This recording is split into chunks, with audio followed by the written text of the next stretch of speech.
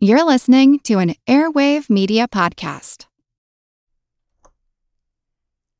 Today's episode is chock full of information about dead bodies, complete with anatomical terms, as well as terms for groups of people that we don't use anymore.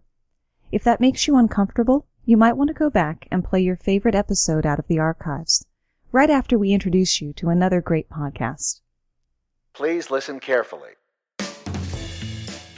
Salutations, and thank you for lending me your ears for a moment. This is Brisky from the Turn of Phrases podcast. Turn of Phrases is a show all about exploring the origins and history of idioms, metaphors, superstitions, old wives' tales, and more.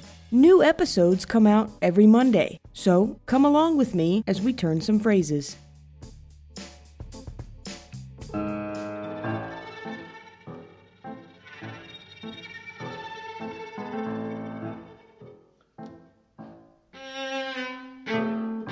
For more than a century, the taxidermy diorama Arab Courier Attacked by Lions, a man on camelback fending off Barbary lions with a long dagger, has stood in Pittsburgh's Carnegie Museum of Natural History.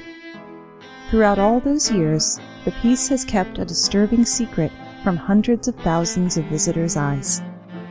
Created by French taxidermist Edouard Verreau in 1867 and acquired by industrialist Andrew Carnegie for the museum in 1899, Arab Courier Attacked by Lions was long known to contain real human teeth. As recently as last summer, however, staffers believed it contained no other human remains. During a restoration, a CT scan revealed that, like the lions and camel, the display's rider was constructed with natural materials, in this case, a human skull. My name's Moxie, and this is your Brain on Facts. The Carnegie Museum says it's willing to return the skull, but there's no way to know for sure where it came from, even with modern DNA testing. So, in his anonymous way, the original owner of the skull is famous, and he's been bestowed a certain kind of immortality. Death doesn't mean everything stops for you. There are lots of ways we can live on after shuffling off the mortal coil, the least of which being as part of the ecosystem into which we decompose. Cells of Henrietta Lacks live on today, even though the majority of her died in 1951. Henrietta was born in 1920, the ninth of 10 children, great-great-granddaughter of a slave, and was herself a tobacco farmer whose family remained poor. The farthest she ever traveled from her Southern Virginia home was Baltimore, when she went to Johns Hopkins Hospital seeking treatment for aggressive cervical cancer at age 31. She would leave behind 5 young children when she succumbed. She had no obituary. Unbeknownst to Henrietta, doctors had taken cells from her cervix to grow more cancer cells for research. Needless to say, she wasn't compensated, despite the replicated cells being bought and sold hundreds of times over. Thousands of patents are based on these cells, producing millions of dollars in profits for the companies that hold them. While a cure for cancer remains elusive, the cell line named for her, HeLa, has been at the core of treatments for hemophilia, herpes, influenza, leukemia, and Parkinson's disease, as well as a polio vaccine, the cancer drug tamoxifen, chemotherapy treatments, gene mapping, and improvements in vitro fertilization. After the birth of her 5th child, a hard mass was found on Henrietta's cervix, and a small piece of the cancerous tissue was cut off and taken to the pathology lab for diagnosis.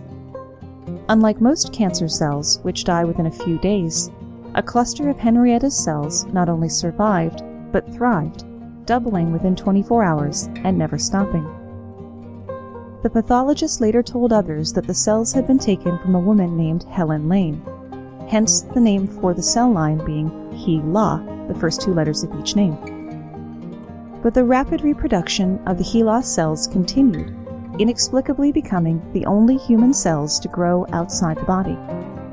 Scientists use them to gain insights into viruses. Cosmetics companies, pharmaceutical firms, and the military did tests on them. And Scientific American published an article informing readers on how they could grow HeLa cells at home. HeLa is the most prolific and widely used human cell line in biology. The Lax family found out about HeLa one night in 1973 when one of the Lax's daughter-in-laws had dinner with a friend whose husband was a cancer researcher who recognized the Lax name. He told them he was working with cells from a woman named Henrietta Lax and asked if she had died of cervical cancer. The daughter-in-law rushed home and told Lax's son Lawrence, "Part of your mother is alive." A lawyer representing the eldest son and 2 grandsons of Henrietta Lax, whose immortal cells are now the subject of a best-selling book and an Oprah Winfrey-helmed TV movie, says that she plans to file a petition seeking guardianship of the cells. "It's not about the money," Henrietta's grandson Ron said. "My family has had no control of the family story, no control over Henrietta's body, no control of Henrietta's cells, which are still living and will make more tomorrow." Johns Hopkins University released a statement denying that it had profited from the cells, as it had never patented them. Further, they explained, the cells were taken from Lax in 1951. There was no established protocol for informing patients or getting consent to use their tissue in research. The family received no royalties from the book or movie either, though Oprah did make a significant donation to the Henrietta Lax House of Healing. Bodies and bits of bodies being used without the owner's permission are going to be the watchwords of today's episode. Another person whose body helped save lives, though no one asked if they were willing to volunteer, was one Glinder Michael. He was a vagrant who died from eating rat poison, either as a deliberate suicide or accidentally by eating poisoned food that had been left out for vermin. With his body, World War II British intelligence officers managed to pull off one of the most successful wartime deceptions ever achieved, with the randomly chosen and creepily perfect name Operation Mincemeat. In April 1943, a decomposing corpse in a military uniform with a black valise chained to his wrist was discovered floating off the coast of Spain. Personal documents identified him as Major William Martin of Britain's Royal Marines. When Nazi intelligence learned of the drowned officer's briefcase and of Britain's desperate attempt to recover it, they did all they could to gain access. Though Spain was officially neutral in the conflict, much of the military was pro-German, and the Nazis were able to find an officer in Madrid to help them. In addition to other personal effects and official-looking documents, they found a letter from military authorities in London to a senior British officer in Tunisia, indicating the Allied armies were preparing to cross the Mediterranean from their positions in North Africa to attack German-held Greece and Sardinia. This intelligence coup for the Nazi spy network prompted Hitler to transfer German troops from France to Greece ahead of what was believed to be a massive invasion. The only problem? It was all a hoax, the brainchild of British intelligence officers Charles Chumley and Ewan Montagu. After creating an elaborate fake identity and backstory for William Martin, including but not limited to carrying Martin's personal papers in their wallets and wearing his clothes so they wouldn't look too new, Chumley and Montagu got Charles Fraser Smith to design a false torpedo in which to transport the body. One of England's leading race car drivers transported the container to a Royal Navy submarine, which dropped it off the Spanish coast. Once the Spanish recovered the body, British authorities began their frantic attempt to recover the case, counting on the fact that their efforts would convince the Nazis of the document's validity. As a result of the false intelligence carried by William Martin, the Nazis were caught unawares when 160,000 Allied troops invaded Sicily on July 10, 1943. In addition to saving thousands of Allied soldiers' lives, Operation Mincemeat helped further the downfall of Italian leader Benito Mussolini and turn the tide of war toward the Allied victory in Europe. The body at the center of it all was buried in Spain under a marker bearing the names William Martin at the top and later Glinder Michael at the bottom. Bonus fact, another member of Operation Mincemeat was one Ian Fleming, the author of the James Bond novels. fellow intelligence officer Charles Fraser Smith was thought to be the model for the gadget guru Q. Glinda Michael has lots of company in the Body-Going Walkabout Club. Some corpses cover a lot of ground through nefarious intentions, and some for innocuous reasons. After the assassination of Abraham Lincoln on April 14, 1865, his body went through an elaborate embalming process before embarking on a 2-week, 1,600-mile train tour. An extensive schedule of public viewings allowed hundreds of thousands to mourn the fallen president in person. Lincoln did not travel alone. He was accompanied by the body of his son William, who died of typhoid fever 3 years earlier. Even after finally being interred at Oak Ridge Cemetery in Springfield, Illinois, Lincoln's body didn't rest in peace. 2 years later, on election night fittingly enough, a band of counterfeiters attempted to exhume the corpse to hold it for ransom for the equivalent of $4 million and the release of a jailed associate. They managed to get into the tomb and remove the marble lid from the vault, but had only moved the coffin a few feet before a U.S. Secret Service member embedded in the group alerted local law enforcement. Lincoln's coffin traveled to a number of secret locations in the following years, with the coffin being opened periodically to confirm that Lincoln's body remained inside. Lincoln moved a total of 17 times before he and the body of his wife Mary were placed in their current accommodations in 1901. Bonus fact 2, President Lincoln created the Secret Service less than a year before he was assassinated. Their original mandate was to combat counterfeiting, though they would be tasked with the more familiar Presidential Security Detail in 1901 after the assassination of President McKinley. Another beloved and younger-than-average president to see bits of his body moving about was John F. Kennedy. The assassination of JFK has been surrounded by controversy and conspiracy since the fateful day in November 1963. We know that the second bullet fired went through Kennedy's skull, at which point a fair amount of brain matter was ejected. Doctors removed the remaining part of JFK's brain during the autopsy. And this is where the mystery starts. Some witnesses who were supposedly at the hospital at the time state that JFK's wife Jackie was seen holding a part of her husband's brain, but it's not known what eventually happened to it. During the course of the autopsy, doctors removed the rest of the brain and put it in a metal container. The Secret Service moved the container to the White House. In 1965, the container was removed to the National Archives, but an inventory the following year revealed that JFK's brain was missing. Investigators interrogated more than 40 people, but the brain section was never recovered. If you ever read about JFK's autopsy, it's not at all surprising that tissues were lost. Neither of the men who performed the autopsy was a pathologist. They both assumed the other man knew what they were doing, and neither one questioned the other. The autopsy report had such staggering notes as suggesting that bullets had fallen back out of the body. That's not how that works. That's not how any of that works. I'm Jane Perlez, longtime foreign correspondent and former Beijing bureau chief for the New York Times. I've been a foreign correspondent in lots of places: Somalia, Indonesia, Pakistan, but nowhere as important to the world as China. I mean, China is not dropping anti-democratic paratroopers into Montana. But of course, we did see things like the weather balloon/spy balloon riveting the whole country for a week. This is Face Off, an 8-part series in which we'll take you behind the scenes to key moments in the tumultuous U.S.-China relationship. We'll speak with a diplomat, a spy, a tech reporter, a U.S. admiral, even Yo-Yo Ma.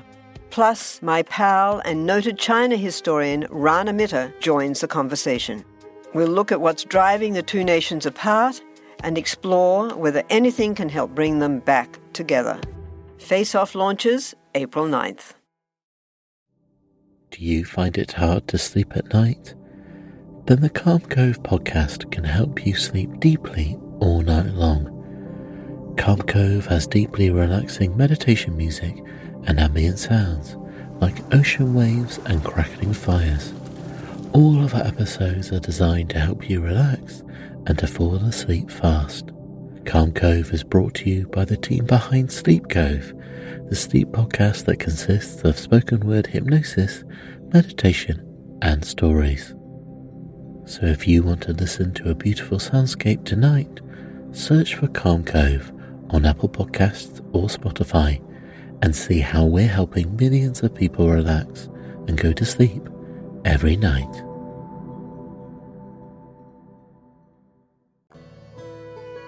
Brains of famous people go missing more often than you'd think.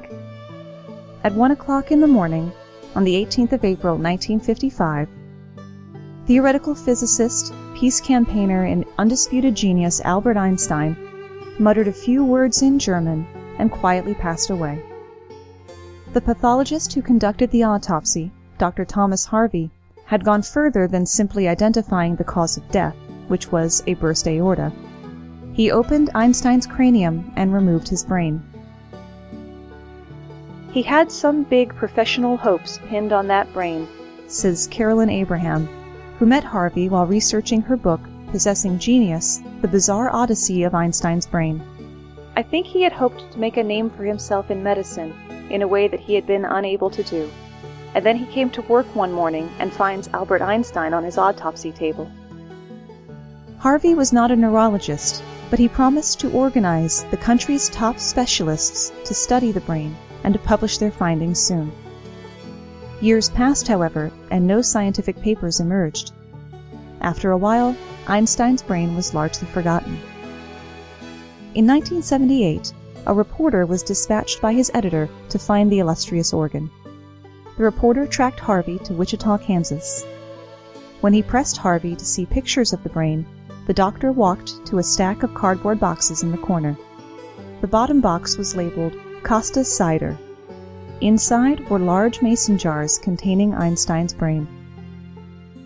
When the story came out, Harvey was approached for samples by, among others, the neuroanatomist Marion Diamond of the University of California, Berkeley. She would receive 4 sugar cube-sized pieces of brain in a Miracle Whip jar, but at least qualified scientists were finally able to study Einstein's brain. With the exception of an increased presence of cells called glial cells, no scientist has been able to find a significant difference between Einstein's brain and the average person's brain. In 2010, Harvey's heirs transferred the remains of Einstein's brain to the National Museum of Health and Medicine. More recently, slides of 46 small portions of Einstein's brain were acquired by the Mutter Museum in Philadelphia. If you've never been, I highly recommend it, but don't go immediately before or after a meal. Leaves of Grass poet Walt Whitman's brain wasn't stolen after his autopsy, but it was dropped, jar and all, onto the floor and destroyed. Composer Joseph Haydn's whole head was stolen, for similar reasons to Einstein's. 2 men with an interest in phrenology, a pseudoscience that believed a person's intellectual characteristics were defined by the size, shape, and proportions of their skull, bribed the gravediggers and stole the composer's head to study it. One of them kept the skull on a cushion covered with white silk and draped with black satin inside a black wooden cabinet that was modeled after a Roman sarcophagus and decorated with a golden lyre. When authorities searched the man's house, he hid the skull under a mattress and had his wife lay down on it and dissuade the police by pleading female troubles. The skull passed through half a dozen hands before finally being reunited with the body. Frédéric Chopin's heart covered even more ground than Haydn's head. Before the Polish composer died in Paris in 1849, he made the peculiar request that his heart be sent back to his home country. His eldest sister complied with his wishes, taking the heart before the body could be buried and secreting it back to Poland in a jar of what was most likely cognac. She hid the jar under her cloak and was able to smuggle it to the Holy Cross Church in Warsaw, where it was buried beneath a small monument. Given Chopin's popularity, the monument quickly became a rallying point for proud nationalists. During World War II, the Nazis stole the heart and coincidentally outlawed playing his music. Thankfully, the heart was recovered after the war and reinterred in the church.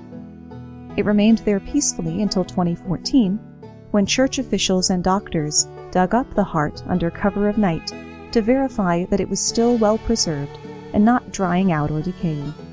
They found the heart still to be in sound condition. Sometimes a part, arguably even more valuable to its owner, can be removed, taken, sold, and resold. I'm going to turn this over to Hannah and Allison from the hilarious true crime podcast Dumb and Busted to tell you the story of Napoleon Bonaparte and his missing body part. I'm Allison Copeland. I'm Hannah Ether. We are from Dumb and Busted. Let's talk about Napoleon's penis. Let's just dive in. We're going to dive right in. Maybe this is old news to you, and maybe you've learned a bit about it, but you haven't really heard the whole story. Fear not, friends. We are here to give you the skinny. Yeah, give us the juicy details, Al. All right. So Napoleon's penis, let's just call it MP from now on.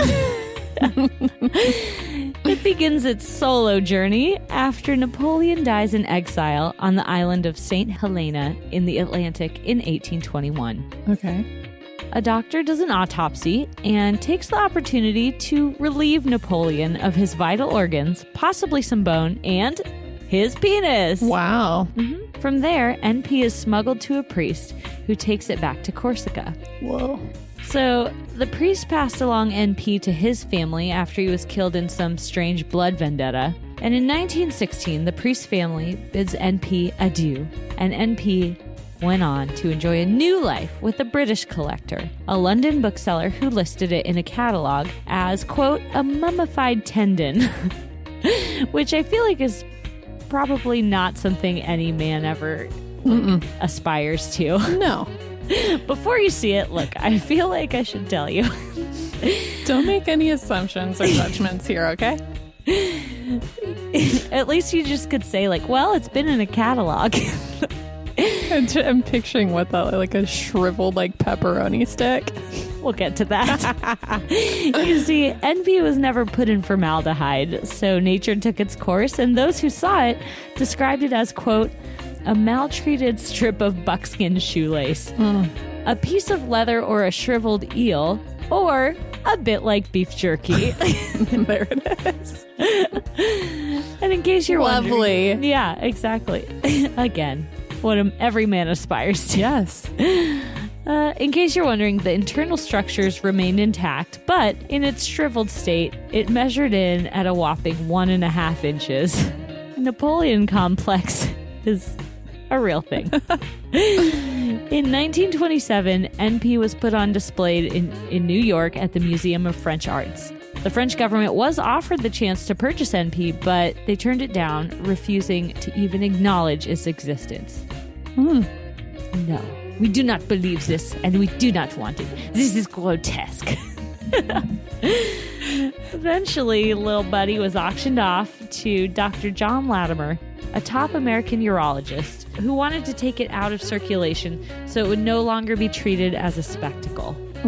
I mean, as a urologist, you just, in some way that has to feel like, are you making fun of my job? Well, you know what? Joke's on you. I'm buying it. Dr. John Latimer kept NP in a briefcase and stored it under his bed at his home in New Jersey. Sounds lovely. I wonder how many penises are kept under briefcases in New Jersey. Under beds in briefcases. Let's go on a discovery spree. I bet there's more than we think. So there it remains to this day. Dr. Latimer is no longer around, but his family has taken NP into their hearts and home. I just picture... How thoughtful. So I can't... Such care. I guess it has like a nice little cotton wool bed in the briefcase. They get a mini Tempur-Pedic. A sleep number bed. Look, I just picture one of the kids bringing home a significant other for the first time, and one of the parents is like, hey, Jason, so, you ever seen a historical artifact before? And the kid is like, Dad, please don't bring it out. Cheeks ablaze. And he's like, what? He obviously wants to see it. It's a once-in-a-lifetime chance. You know what? I'm just going to go get it. Classic dad. That scenario replays itself with every kid in the house. It's so great. All right, well, thanks for joining us for this segment of Napoleon's Penis. We are from Dumb and Busted, a true crime podcast about stories of insane stupidity and exceptional genius. Join us weekly. You can find us anywhere that you get your podcasts, including Google Play, Stitcher, iTunes, and wherever else. Whatever. Thanks, Allison and Hannah. Some bodies are preserved and peered at in part. Some are kept whole. If you thought the people behind the last few segments were bad, you're going to hate the Varro brothers. We actually touched on their work at the top of the show. They were also responsible for the human skull in the Arab courier diorama. Jules Varro, a French dealer in naturalia, witnessed the burial of a Swana warrior in 1831 and returned at night to dig up the body and steal the skin, skull, and some of the bones. With metal wire, wooden boards, and wads of newspaper, Varro prepared and preserved the stolen body. He then shipped the body to Paris, along with a batch of taxidermied animals. A review of the exhibit in which the Swana man was featured claimed he attracted more attention than any of the animals. More than half a century later, the Swana man appeared at the World Exhibition in Barcelona, Spain. He was now dressed in a raffia loincloth, holding a spear in one hand and a shield in the other. When alive, he stood 4.5 feet or 1.5 meters tall. By the 20th century, having been brought over to Banyoles, a small city at the foot of the Pyrenees Mountains, his origins had been largely forgotten. He was mistakenly labeled as a bushman of the Kalahari.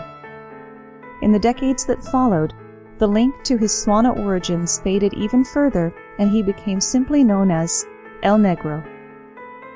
At some point, Roman Catholic museum curators replaced the revealing loincloth with an orange skirt. His skin was given a layer of shoe polish to make him seem even more black than he had been. Standing in his display case, slightly bowed and with a piercing gaze, El Negro embodied the darkest aspects of Europe's colonial past. His presence confronted visitors with scientific racism, the classification of people according to their supposed inferiority or superiority, on the basis of skull measurements and other false assumptions. As time went on, El Negro became more and more of an anachronism, and there was increasing acknowledgement of the fact that his body and grave had been violated. It was actually the 1992 Olympic Games in Barcelona that were used to persuade the authorities to remove the exhibit.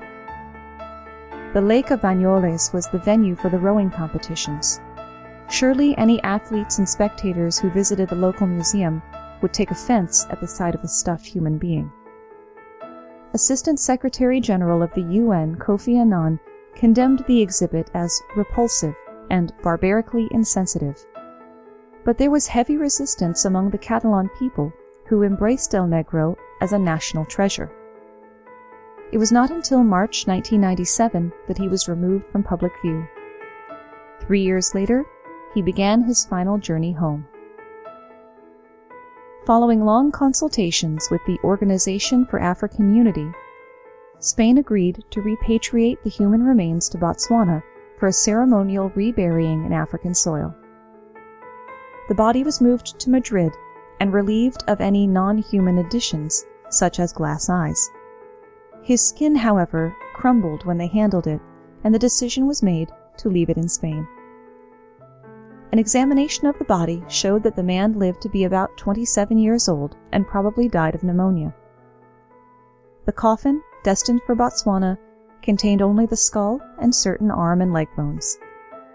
The remains of the Swana warrior lay in state in the capital of Gaborone, where an estimated 10,000 people walked past to pay their respects.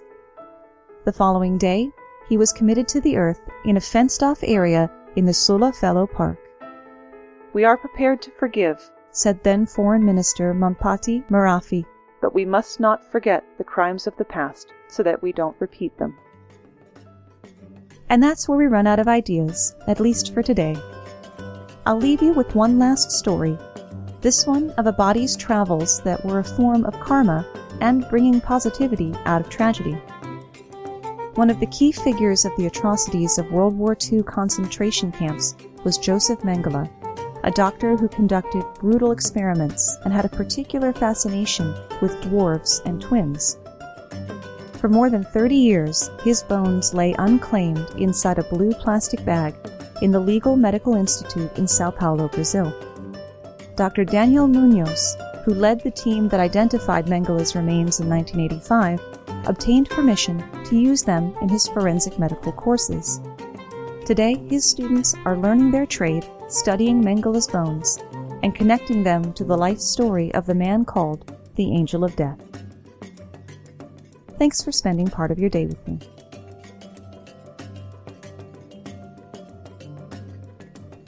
Today's episode was brought to you by the word squirt. Squirt.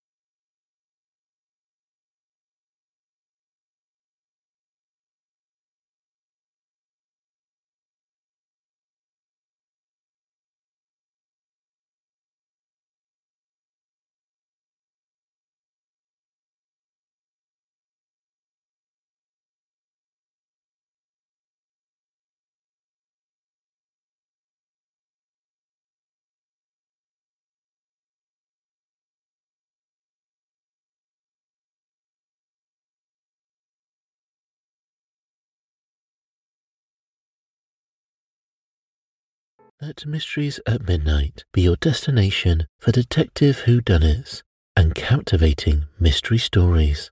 You'll hear classic stories like Sherlock Holmes, Agatha Christie's Poirot, and short tales from H.G. Wells, Charles Dickens, Edgar Allan Poe, and others. I'm Christopher, and I read these classic stories in the soothing style of a bedtime story, so you can listen to them in bed when you drift off to sleep. Search for Mysteries at Midnight on Apple Podcasts, Spotify, or your favourite podcast app, and follow and subscribe so you don't miss out on new episodes.